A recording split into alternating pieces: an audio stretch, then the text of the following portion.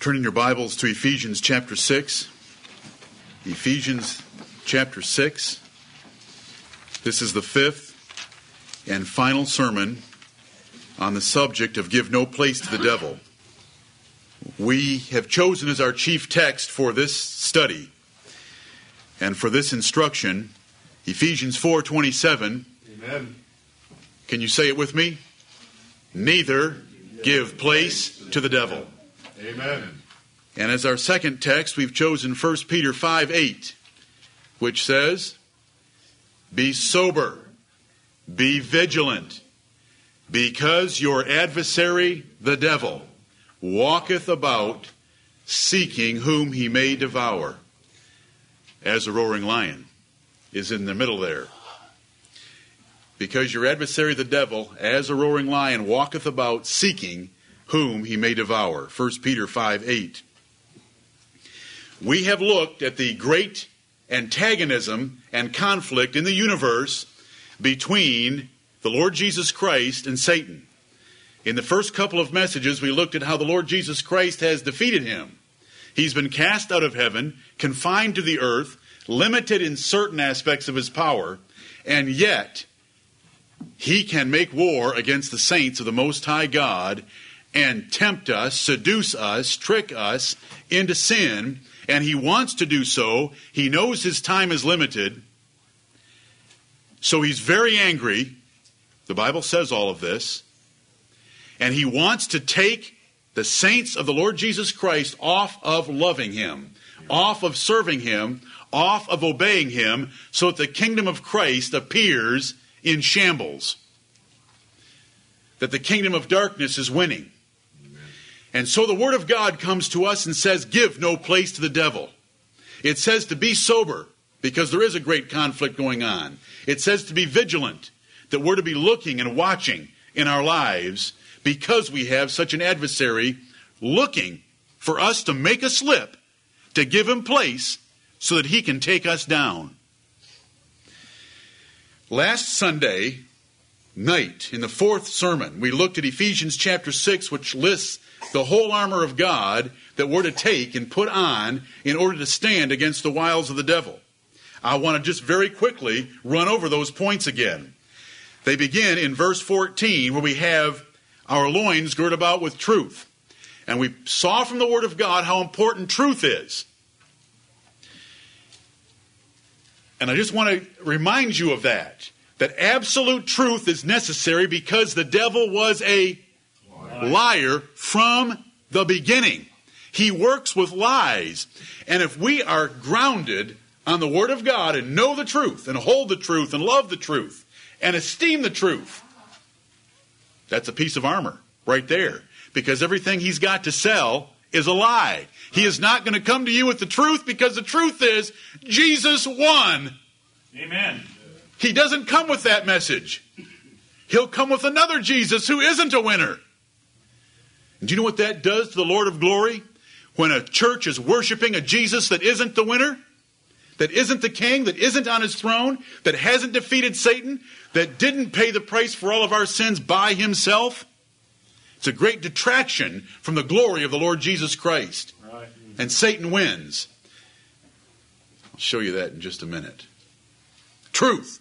I read over there in 2 John. John wrote an epistle to a beloved sister of his, a lady.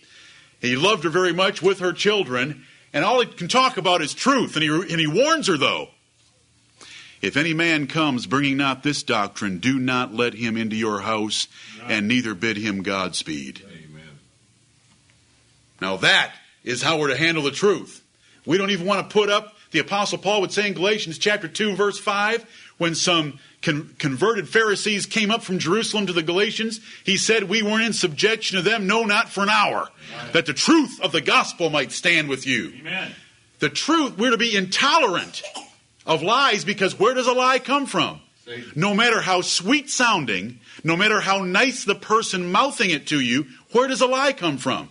Satan. He's the father of all of them.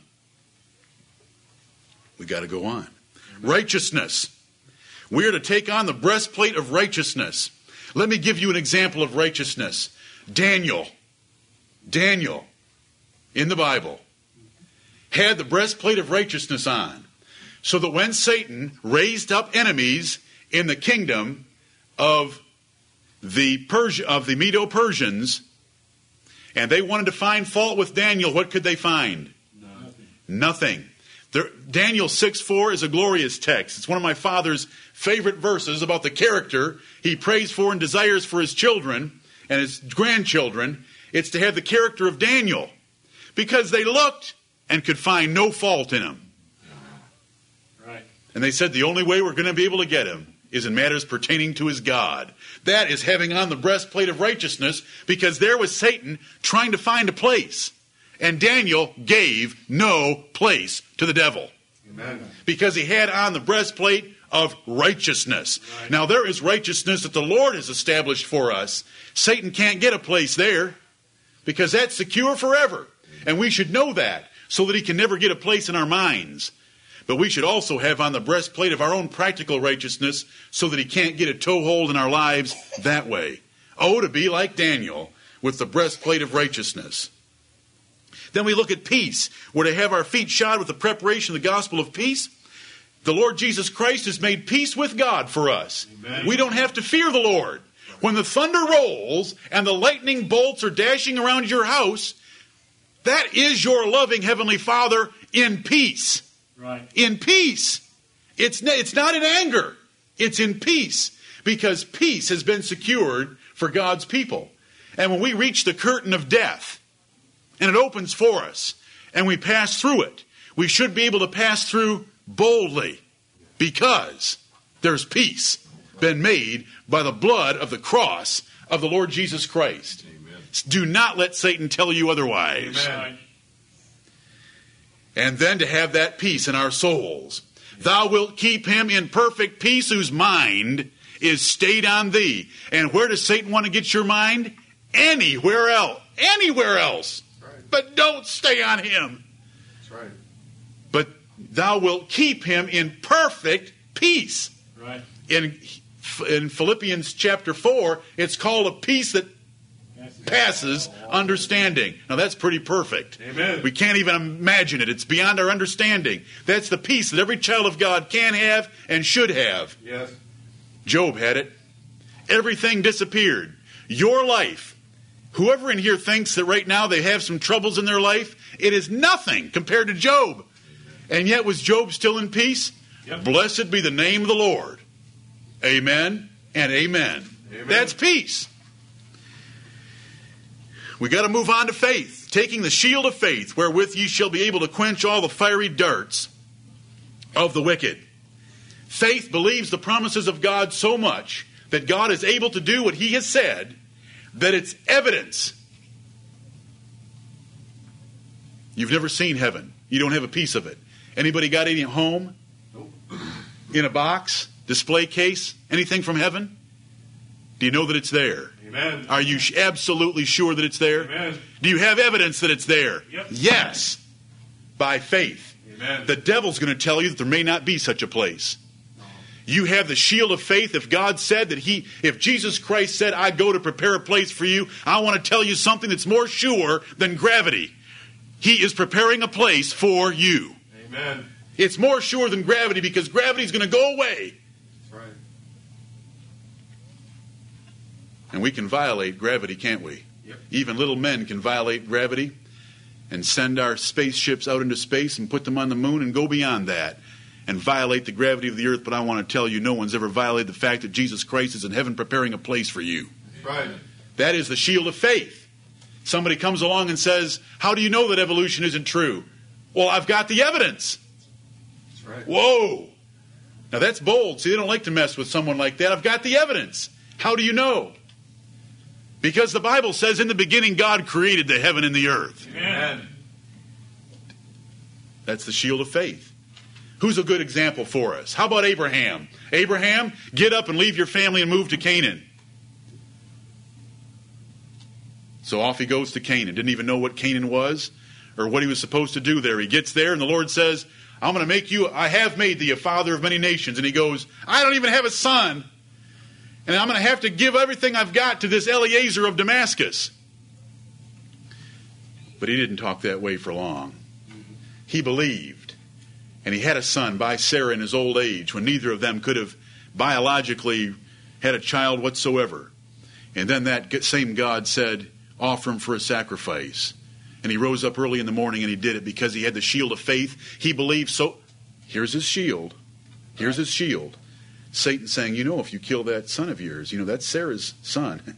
You think she's going to have another one? He said God's able to raise him from the dead if I kill him. Amen. That is faith. If you have that shield up there, you can quench all the fiery darts of the wicked. And then it says to put on the helmet of salvation, which we're told in 1 Thessalonians 5:8 is the helmet of the hope of salvation. It's great hope. We get to Paul's last writing, 2 Timothy. He's in Rome. He's about to be offered. He tells Timothy that I have fought a good fight. I'm at the end. You know what he says in 2 Timothy chapter 1 and verse 12?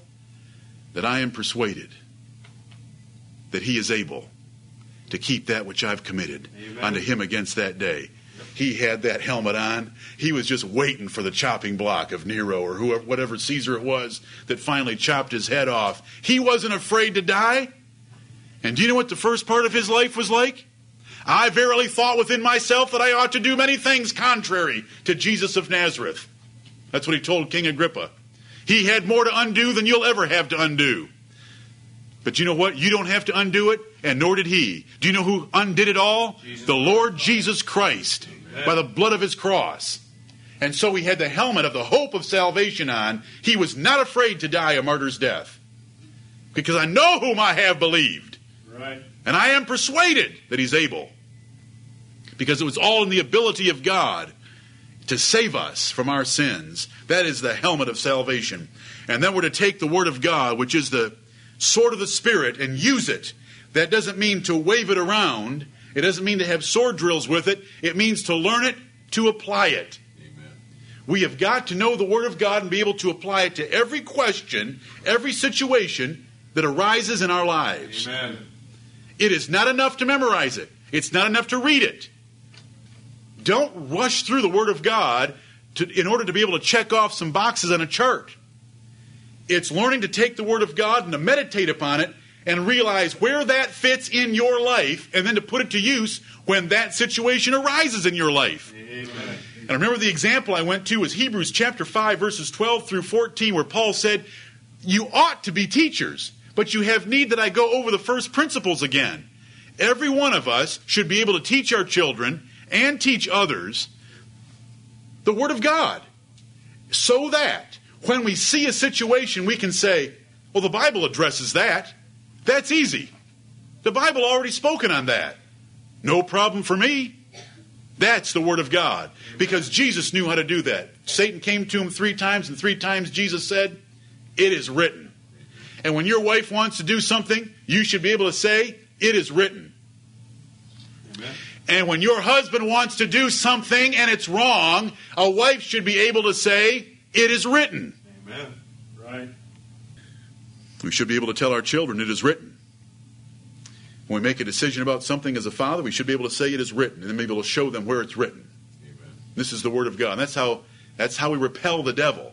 And whenever we have now let's get really personal.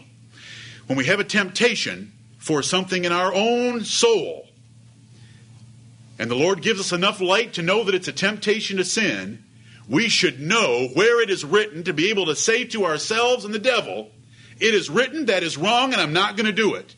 I'm going to honor the Lord Jesus Christ because He has said to do it this way. So shut up, self. I'm going by the Word of God. Right. That is the sword of the Spirit. Jesus used it just that way in fighting with the devil after His baptism. And then I tried to point out to you verses 18 and 19 last Sunday evening. It says to praying always with all prayer and supplication. I don't care if you get on those 5 pieces of defensive armor and you're covered from your boots to your helmet. And I don't care if you've got the sword of the Spirit in your hand and you know the Word of God better than anyone you've ever met. It's not enough.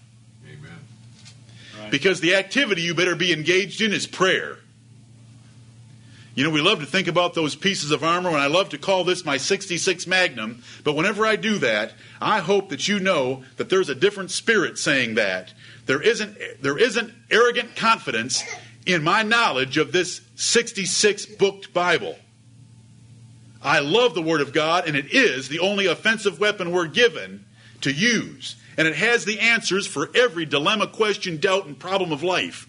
Right. However, if you're not praying always with all prayer and supplication in the Spirit, Amen. it's to no avail. Right. I cannot emphasize to you, I could just put this outline aside right now and start in Genesis and preach to you about prayer, because I don't believe that we can accomplish anything without the Lord doing it for us and with us. We cannot do it in our own strength. You cannot be the mother that you should be in your own strength. You can't be the father you should be. I don't care how much you read it. It's the Lord that's going to do it through you and with you. Amen. And He can make the crooked places straight and the rough places smooth. And He can lower the mountains and raise the valleys. Amen. Let every valley be exalted and every hill lowered. Amen. He can do all that for you. The great men of the Word of God, Daniel. Say, how did Daniel not have a single fault? Well, let me tell you one thing about his personal habits. How many times a day did he pray? Regularly 3 times every single day at appointed times he prayed. Right. You say, well, that's all he had. He wasn't very busy. Yeah. What was his position?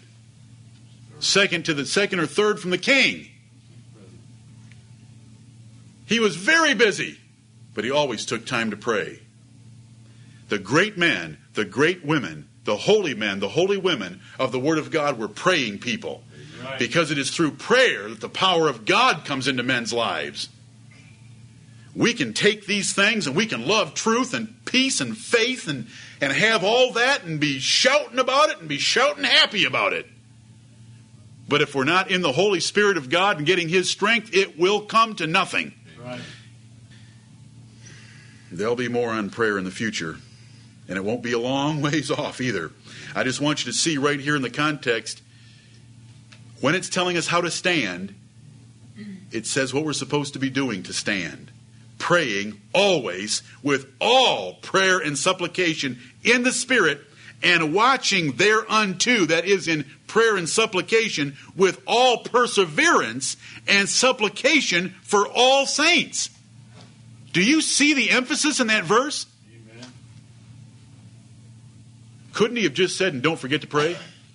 I mean, after all, we're getting all this armor on. Couldn't He just say, and don't forget to pray? But no, look at the emphasis of that. And I've got to go on, but I want you to see it, and I don't want to leave it hastily. To be great saints, to have a great church, this is what we've got to do. The 18th verse. If all of us were praying with all perseverance in the Holy Ghost for each other, wow! Amen. And I ask you right now, no hands,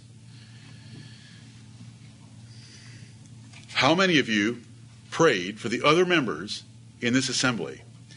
What if we were to all do that Amen. regularly, fervently, with supplication and prayer for all the other saints?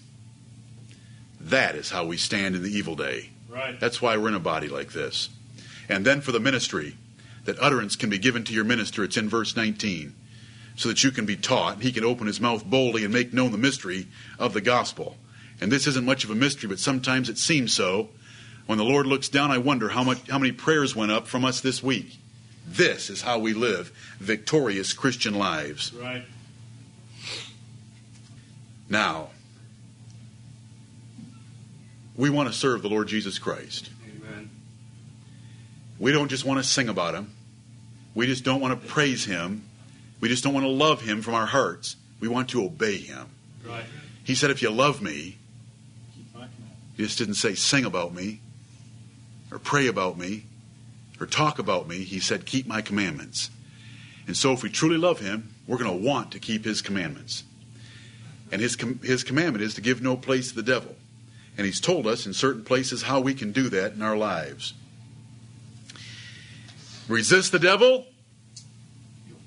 and he will flee from you, Amen. is what James 4:7 and 1 Peter 5:9 tells us. Remember what I showed you from Luke chapter 8? There's 4 types of ground that the preaching of the Word of God lands on. Yes. And we're told in the 18th verse, take heed therefore how ye hear. So whatever you hear from the Word, I'm giving you the ways to give no place to the devil. Listen attentively and take home what you hear, and let's put it into practice. Let's is a contraction for let us. That includes me. Let us take home what we hear here and put it into practice. Take heed, therefore, how ye hear. Look at 2 Corinthians chapter 11. 2 Corinthians chapter 11. For those of you that have a tendency to faster anger than others, does the devil know that? Yes. Yes. He's watched you do it 100 times, 1,000 times. So, you need to give no place to the devil by being always on your guard not to get angry. As much as lieth in you, live peaceably with all men. Amen. And as much as lieth in you varies from man to man as to how peaceably they can get along with others. But, just as an example, anger. If you know you've got a problem with getting angry, then you need to be on your guard at all times to give no place to the devil that way. If you know that it happens a lot in traffic, then when you get in the car and you know you've got to cross Greenville without any direct routes because the city wasn't planned well, then be prepared. I know what I'm talking about. The Bible tells you, slow to anger. So that means slow down. Those of you that are quick, slow down. But let's take up another subject here, 2 Corinthians 11. Verse 1, Paul says, would to God ye could bear with me a little in my folly, and indeed bear with me. For I am jealous over you with godly jealousy. For I have espoused you to one husband, that I may present you as a chaste virgin to Christ. But I fear, lest by any means, as the serpent beguiled Eve through his subtlety, so your minds should be corrupted from the simplicity that is in Christ. For if he that cometh preacheth another Jesus, whom we have not preached, or if ye receive another spirit, which ye have not received, or another gospel, which ye have not accepted, ye might well bear with him. Paul was afraid of the Corinthians. They were weak, they were carnal, they were engaged in too much activity and not enough spirituality. They were not humbling themselves before the Word of God and being obedient to it. If you go read that first epistle, look at all the problems they had. Doctrinal problems, practical problems, Lord's Supper problems, discipline problems, envy problems, strife problems, preacher division problems. They had it. Denying the resurrection of the dead. Now the point of 2 Corinthians 11 is Satan is after the churches of Jesus Christ, and Paul was afraid that if someone came along preaching a different Jesus, they might receive a different Jesus or a different spirit or a different gospel. And the warning here is, just like the serpent beguiled Eve through subtlety, there will be doctrinal heresies that will come up that will seem so subtle. They will be subtle. Right. They won't seem subtle. They will be subtle. And if we are not grounded in the Word of God, we could be led astray easily. This is Satan we're talking about. Amen. So, what is our protection about not giving place to the devil in such a matter? We better love sound doctrine when it comes to the Lord Jesus Christ and His Spirit and His gospel. Amen. And we cannot modify it. All modification comes from the devil. Man has not come up with a better slant on the gospel of Jesus Christ by modifying it. Right. The way the Lord gave it to us is exactly the way we want to preach it, no matter if an angel from heaven comes and tries to preach a little better variety of it. We want to stick to exactly what God said. And you know, we've taught this for many, many years. But I'm telling you why it's so important, because the serpent will beguile us by his subtlety, as he did Eve, if we don't love sound doctrine, and if you're not established in it. If you have questions or doubts you are open for Satan. That's giving place to him. Get your questions and doubts resolved. He starts with a question. If you've got questions, you are giving place already. Get your questions answered with the Word of God. It's not that hard. Right. Yea, hath God said? Are you sure that's the way it is, Eve? And along it comes, and pretty soon we've subscribed to some new doctrine. I want you to notice right here that this is to a church, and there's a warning that the serpent can beguile a church just as he did Eve, and another Jesus can replace the Jesus Christ of heaven. And when he does, that church is no longer worshiping the Jesus Christ of heaven, and Satan can sit in that assembly and rejoice that he's taken a church away from the proper worship of our Lord Jesus Christ. I want you to notice later in this same passage, come down to verse 13. Here's the kind of ministers that Satan sends. For such are false apostles, deceitful workers, transforming themselves into the apostles of Christ. And no marvel, for Satan himself is transformed into an angel of light. Therefore it is no great thing if his ministers also be transformed as the ministers of righteousness, whose end shall be according to their works. Now what is our defense? It is the sword of the Spirit, praying always that we will not miss what the Word of God has to say to us. Because when Satan sends his emissaries, they certainly look good. They sound good. They appear good. They appear as ministers of righteousness and angels of light. He doesn't come in with a forked tail, a pitchfork, and a red bodysuit on, saying, I'm the devil. He comes in as a minister of righteousness and an angel of light. So what is our protection? It is the Word of God and never to move off it. Right. Never. Amen.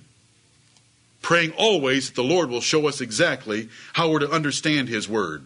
Now I said enough. I'm leaving this. 2 Corinthians 11. I hope you see it. It's a sober warning for us to be doctrinally sound. But let's move. The flesh. The Bible tells us to mortify and to kill our flesh. Colossians chapter 3, verse 5. I took you to Proverbs where it says, when you find a wicked man or a wicked woman, a strange woman, you are to avoid her, to turn away from her, go from her presence, flee. Remember who was writing those words? It was David writing them to Solomon in the first 10 chapters of the book of Proverbs. And it's the same thing we find in the New Testament. Flee youthful lusts. Kill them, cut them off. Jesus would say, if your right eye offends you, if there is something that you've been watching or looking at, then get it out of your life. Right. Be as serious about it as plucking your eye out.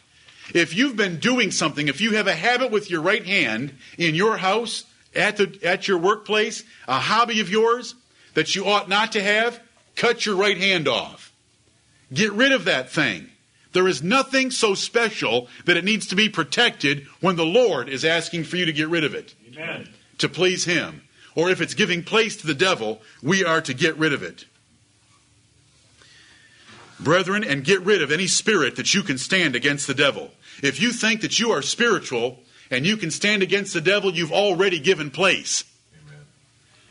Can you think of the man who thought he could stand for 24 hours? Peter boasted of it after the Lord had told him, Satan has desired to have you. And Jesus had to respond to his boasting by saying, Peter, the cock's not even going to get to crow before this 24-hour period's over with, and you will have denied me 3 times. And did it happen just that way? Amen. Yes, it did. The Bible says, therefore, let him that thinketh he standeth take heed, lest he fall. Amen. That's why we're to be in prayer, praying always with all prayer and supplication in the Spirit for all saints, and watching thereunto, because we have got to have the Lord's help. Amen. Don't think that you have arrived at any level of spiritual competence to withstand Satan. I would say that David must have been there, but look at how fast he went down when the Lord left him.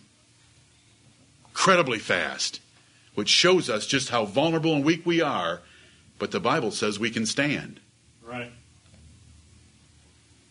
But it says that we're praying when we're standing, if you can follow that. How do you give place to covetousness? Covetousness is a horrible evil in the Bible. Wanting something that someone else has. Being discontent. How do you do that? By looking. By thinking. By shopping. By mulling. By meditating things instead of meditating what the Lord's given you. And by meditating on the Lord. Can't you be content with the Lord?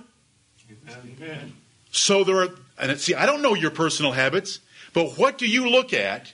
What catalogs do you look at? What about your neighbors? What advertisements do you see that bother you?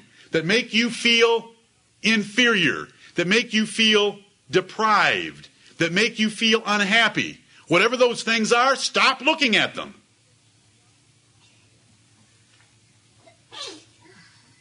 I wish I had that.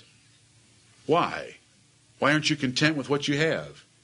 Covetousness, and it's the religion of America. Amen. You're not going to hear that word. When was the last time you read the newspaper and saw the word covetousness or covet? I mean, there's a lot of words in the newspaper. Don't you think they'd get it once in a while? You will not read about covetousness because it's the whole foundation for our society. Let's get richer and richer by making everyone covet more and more, so that they'll buy what we're making, which they don't need. What pet thoughts or fancies do you have that you entertain in your heart that you think you've got a good slant on things? Is it child training? Is it traditions that you've been exposed to in your religious life? Is it your family? Nothing ought to be esteemed so highly that we come into the Word of God with even a little bit of our minds already made up. Right. We need to come into the Word of God with our minds open to be taught by the Lord, no matter if He steps on our toes and we have to admit our shame and change our conduct before the whole world. Amen. Don't hold on to anything dear in your hearts except the Word of God and exactly what it declares to us. I hope that no one in here gives place to the devil with Ouija boards, horoscopes, zodiac signs, fortune tellers, or anything like that. There's only one spirit behind all of that. And if we were living in the Old Testament, you wouldn't have to worry about it. They'd all be dead. Amen. What about self-righteousness? Does that give the devil a place in your life? Oh, yeah. Mm-hmm. Do you know what? Self-righteousness is the worst of all sins. Worse than any sin that you can think of. Do you know why? Because it precludes confession and forgiveness. Self-righteousness is something that you will never confess, because in your self-righteousness, you don't need to confess it. It's very hard to convert a person who's given a place to the devil in self-righteousness. So, we need to humble ourselves before the Word of God and realize that we're all sinners and capable of anything. Yes. Listen, brethren, if he just covers the grace of the sunshine of His grace just a little bit in your heart, you would do anything. Yes. And believe that. I do. Look at 1 Timothy chapter 5. I just want to point out how practical giving place to the devil can be. What kind of a wife and mother are you? Sorry, women, that it happens to mention women, but that's the Word of God, so I'm not very sorry. But look at 1 Timothy chapter 5. Now, I'm not going to give you the full explanation of this passage because it's dealing with widows and widows indeed. But I just want you to hear the words of warning that how a woman conducts herself in her home can give place to the devil. Verse 11, I'm going to start reading. But the younger widows refuse. This is 1 Timothy 5:11. For when they have begun to wax wanton against Christ, they will marry. There isn't any sin in marriage, but there was for these women because they had given a vow to the church they weren't going to remarry. Let's just keep going on. They had made a commitment to Christ. They were going to serve Christ for the rest of their lives. They were widows. They weren't going to need to marry again. But Paul said, listen, that's just asking too much from a woman that's young because it's going to be too hard for her to maintain that. So don't let younger women into the number. But we got to go on. Verse 12, having damnation because they have cut off their first faith. That's what I was just describing. And withal they learn to be idle, wandering about from house to house, and not only idle, but tattlers also, and busybodies, speaking things which they ought not. I will therefore that the younger women marry, bear children, guide the house, give none occasion to the adversary to speak reproachfully, for some are already turned aside after Satan. This is how practical it gets. How good of a wife and mother are you? Because if you're not a good wife and a good mother, you're giving place to the devil. Amen. And you can turn aside after Satan, and you can give occasion to the adversary to speak reproachfully. We ought to have in our assembly marriages and homes and wives that everyone who looks at them says that church is unusual. That church is great in the way that their wives conduct themselves. Look at the kind of mothers they are. Look at the wives they are. Look at the way they keep their homes. Amen. This is the word of the Lord. Right. And if you don't, you're giving place to the devil. He will love to get in and subvert a home and subvert a woman. He's always after the women because they're weaker. He got them the first time, and he stays after them. Look at 1 Corinthians 11. I want to show you how practical angels and demons are in our lives. Now, I mentioned something from 1 Corinthians 7. Can a couple give place to the devil in their marriages by not having a great physical relationship? Yeah, that's right. 1 Corinthians 7:5. Plain.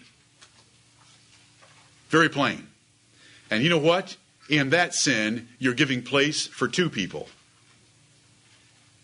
Because two shall be one. And in that relationship in marriage, if you don't have a great physical relationship with your wife, you're giving place for two people. I said to you when I brought that verse to your attention, and I hope you already knew that it was there, but we looked at it. I said, if you think that you can go home and close the blinds and shut the door and send the kids out to play, that you're alone, you are not alone. That's right. You are not alone. Now let me show you just how much you're not alone. 1 Corinthians 11, I don't have time to cover this whole passage either on the covering for a woman, but the covering for a woman is her long hair. It's verse 15. But notice what it says in verse 10, why a woman ought to have long hair. It says in verse 9, neither was the man created for the woman, but the woman for the man. For this cause, because of that order in creation and the purpose in creation, for this cause ought the woman to have power on her head because of the angels. Wow! You mean there's angels that are examining how long a woman's hair is? Yes, you got it. 1 Corinthians 11, verse 10. Angels are looking at how a woman conducts herself relative to her husband. Neither was the man created for the woman, but the woman for the man. A wife's role in a marriage should always be presenting the fact that I was created for that man. Amen. Whenever she doesn't, the angels are witnessing it because angels understand authority better than anyone you have ever met. That's right. Amen. Did you know that the angels do not bring railing accusation against President Clinton 2 years ago in the scandal of his office? Oh, yeah. I can prove that from the Word of God, that the angels that are greater in power and might do not bring railing accusation against him. That's right, man. Because of his position of authority. They understand authority because they are called principalities and powers. And they understand obedience and authority and agreement in a kingdom. And when they witness in a marriage, look at this. This isn't me. I didn't write the verse. But angels witness when a woman is outside her proper role and purpose in her marriage, and that's giving place. What I'm trying to do right now is I want to show you how practical it is in our homes where you think no one else sees. Wow! Remember, they're spirits. Is this wall right here a hindrance? No. It's a hindrance to me. It's a hindrance to you. That wall right there. Can they pass through that wall? Amen. They're spirits. They pass through your house all the time. And they are able to witness how a woman treats her husband. In the bed, in her conversation, in the way she fixes meals, cleans the house, and takes care of her husband, whether she is living like she was created for the man and not the other way around. Amen. The point I want to make is, if the angels are there, the devil is there. All right. If the devil is there and he can witness that, he has got a toehold in a marriage. He can disrupt the marriage so that, remember, what happens when a marriage is disrupted? Your prayers are hindered. 1 Peter 3:7. Once your prayers get hindered, then things start to fall apart. He goes after the women.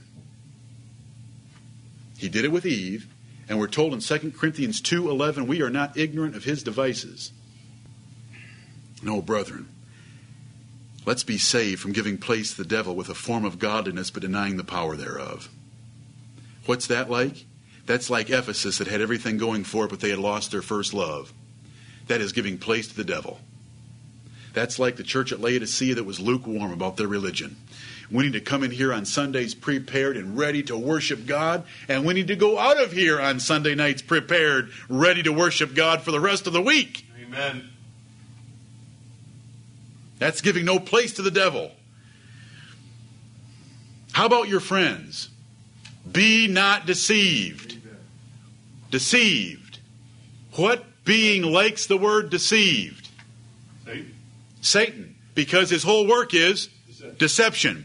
Be not deceived. Evil communications corrupt good manners. You give the devil a place in your friends, he will corrupt your good manners. And what good manners would Paul worry about? Holiness and true doctrine. Right. And if you get that corrupted by if you have a friend that isn't a good influence for you toward more holiness, toward truth, be not deceived, you're going to get corrupted. You have a friendship that you shouldn't have.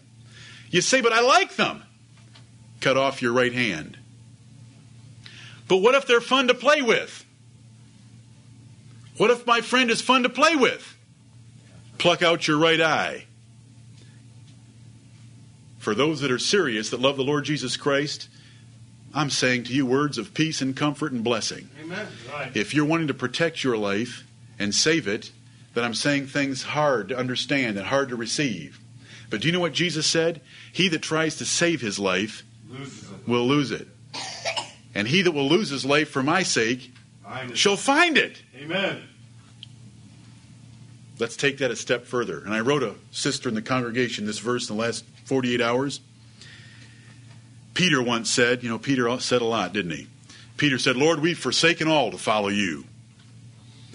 Jesus said, Peter, no man has forsaken houses or lands or brothers or sisters or mother or father or children or wife for my sake that has not received 100-fold more of houses and lands and brothers and sisters and mother and father and wife and children for my sake in this world and eternal life in the world to come.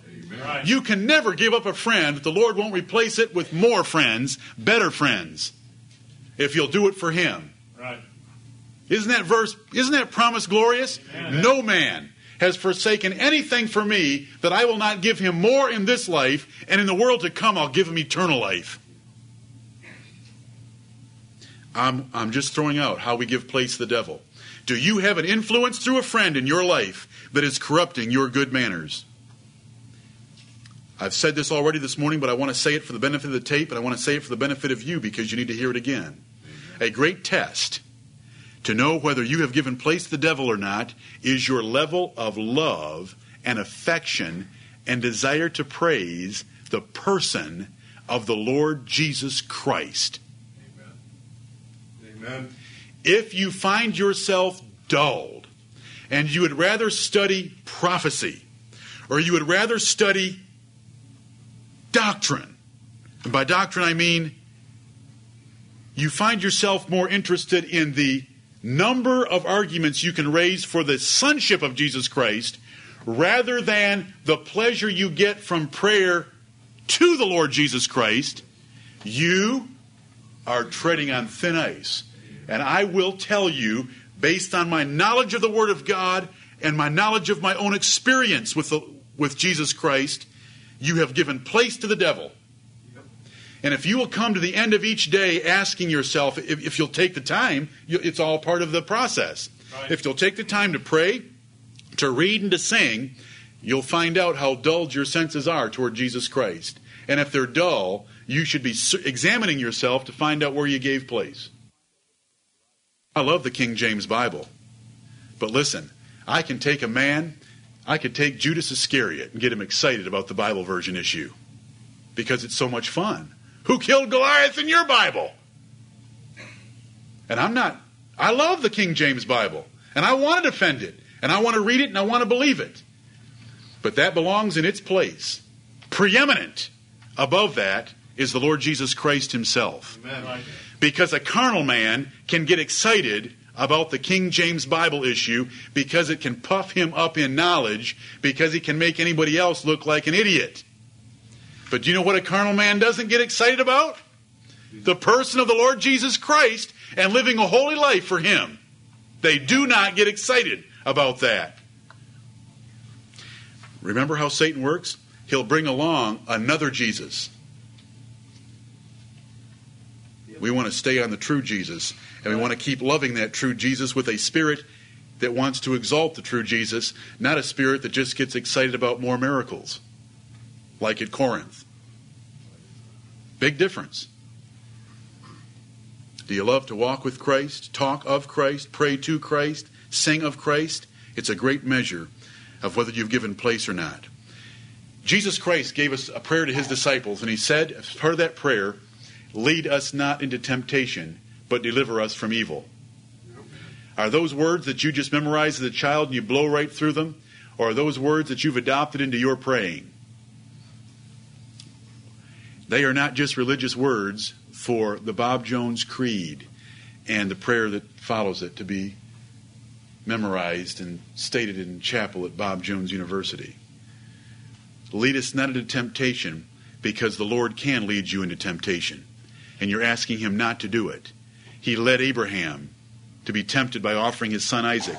The Spirit of God led Jesus Christ out into the wilderness for 40 days of fasting to be tempted by the devil. Lead us not into temptation. You don't want to give place to the devil? Then ask the Lord to be merciful to you and not to lead you into temptation. Jesus taught us to pray that way. Amen. All right. Who do you think he was worried about? Who were you praying to? Our Father which art in heaven, lead us not into temptation. Sometimes he'll do that to try us. Do you know what we want to ask him? Don't do it. Have mercy on me when you do it. And deliver us from evil if it happens. Right. That's the prayer of a saint who's been taught on how to pray.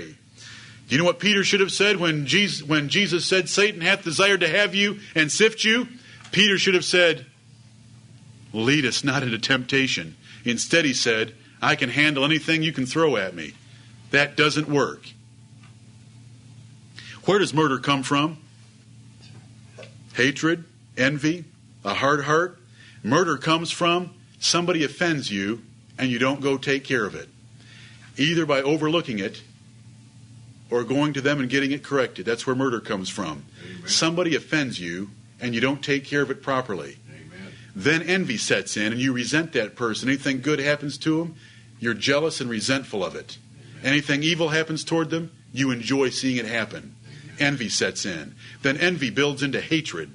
And you have a hatred for them, and pretty soon you'd cut their throat and let them bleed warm blood over you. Amen. Yep.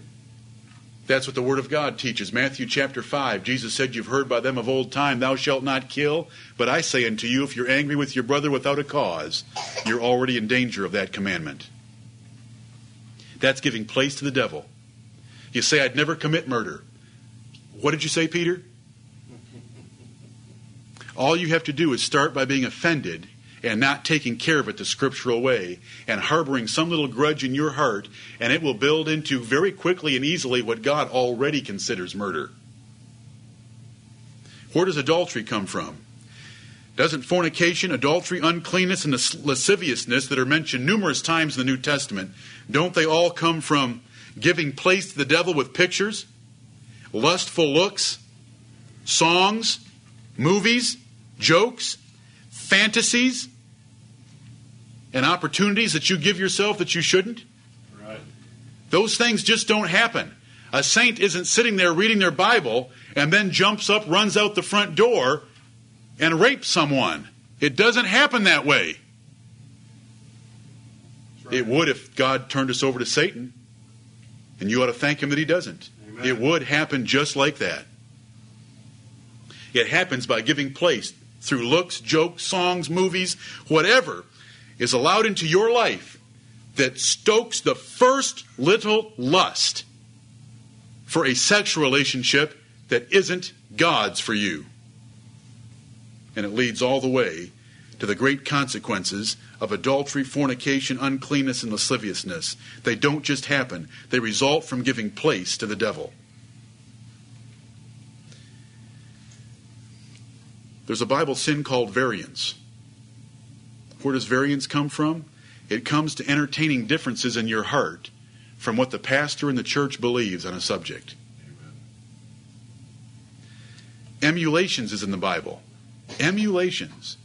Emulations are ungodly competition and the desire to equal or exceed another person.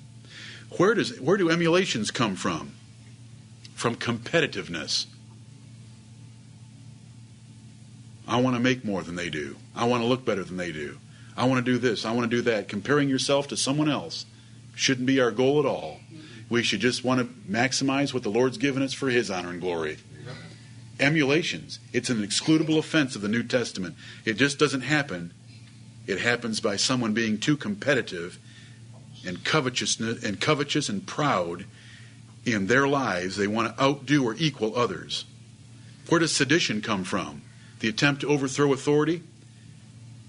Discussing differences about authority. Yes. Starts with just little innocent discussions about the person in authority. I don't care whether it's a father or a pastor or a boss. Shouldn't take place. That's where it starts. And it results in sedition. Heresies always start with a bright idea, unproven from Scripture. A bright idea that you're so excited about because you've got light on some subject. But it doesn't agree with what the church believes, and it doesn't agree with what the pastor's taught. So you ought to go take care of it real fast. Maybe that light bulb ought to be smashed. Maybe the Lord's given you something that the church ought to be converted on, but if you hold it in your heart, it leads to heresy. What if you do give place? What if you give place to the devil? You feel your love of Christ waning? You feel yourself cold and dull? What is the remedy? And when should the remedy be sought? Immediately. Immediately. Right then. Instantly. Examine yourself. Find out what it was. Confess it, forsake it, and repent of it. If we confess our sins, He is faithful and just to forgive us our sins and to cleanse us from all unrighteousness. And immediately, there's no place left to the devil, because verse 7 says, "And the blood of Jesus Christ, His Son, cleanseth us from all sin." Amen. You're washed again, and you're clean and pure, and you can keep right on going. Right. But do you think the devil wants you to confess that fast? Nope. I'm going to tell you my temptation in that matter. And I tell you this because maybe you understand it, and maybe it'll help you to know that I hate it, so you should hate it with me. If I sin, and I know it, and I'm considering the fact that I've just sinned, and I can feel my heart cold toward the Lord, and I've identified it, I say to myself, I don't say to myself, He says to me, the devil says to me, you need to work on that a while and show the Lord how sincere you are before He's going to forgive you. So if you can spend a couple of days and not do that one again, then when you when you ask for forgiveness and you make your confession, the Lord will know you're sincere. That's being an unbeliever. And it's also looking to get my works into the matter. Right. Oh, I hate that. I hate that. It's trying to get me into the matter. Do you know how we get forgiveness? Because Jesus Christ died on the cross and shed His blood for us. Yeah. And the only ones that get forgiveness fall at the bottom of that cross and say, I'm broken, I'm undone, I'm wrong, I'm wicked, and I'm foolish. Wash me and I'll be clean. Amen. But to say, I'm going to give it a couple of days to show that I can do this and I'm going to give that to the Lord, Right. And the minute, and I've been through this so many times, the minute I make that choice, Do you think I'm thinking about confession and forgiveness 5 minutes later? No. Because I have put down the remedy. I have put down the remedy, and I've given him a bigger toehold in my life. And the 2 days later never comes. That's right. And pretty soon you find yourself very cold. Right. And your conscience seared. Then you're not nearly as sensitive. Brethren, when you sin and you've given place to the devil, confess it. Forsake it. He is faithful and just. He is faithful. He'll forgive you. It's his promise. Remind him. If you've got to open your Bible and lay it there before him, that is not unscriptural, because Hezekiah once laid a letter before the Lord. If you've got to lay it there and say, Lord, this is what you've said, and I'm trusting it right now, and whether I feel forgiven or not, I'm going to believe it by faith, because the devil does not want you to feel forgiven, because he's hoping if you don't feel forgiven, then you won't believe you're forgiven, and you'll continue in sin. Amen. You believe it by faith. Right. Where does it say he's going to give you feelings? He says, believe me. Right. Brethren, be sober. The war is serious. True Christians cannot relax and enjoy life as their goal. If you're sober and you seek the Lord first, he'll give you an enjoyable life. Right. True Christians cannot relax and enjoy life. This is a life or death matter. Therefore, the Bible says, be sober. Be vigilant. Stay focused on this conflict. Be sensitive and be critical about your lives. It's better to be safe than to be sorry. Be vigilant. And I use that in the expression that you would apply it to a guard. It's better safe than sorry. If you hear a little noise and part of you says, oh, don't worry about that little noise, that was nothing. But if you heard a little noise, go check out the little noise as a guard. If there's a little thing in your life, go check it out and examine yourself to make sure you haven't given place to the devil. Resist him, he will flee. There's easier victims for him, and he doesn't like those that remind him of his defeat. Jesus Christ is King. The Lord has laid help upon one that is mighty. Amen. And he will deliver us. He has delivered us, and he will yet deliver us. May Jesus Christ be praised. Amen. Stand with me, please.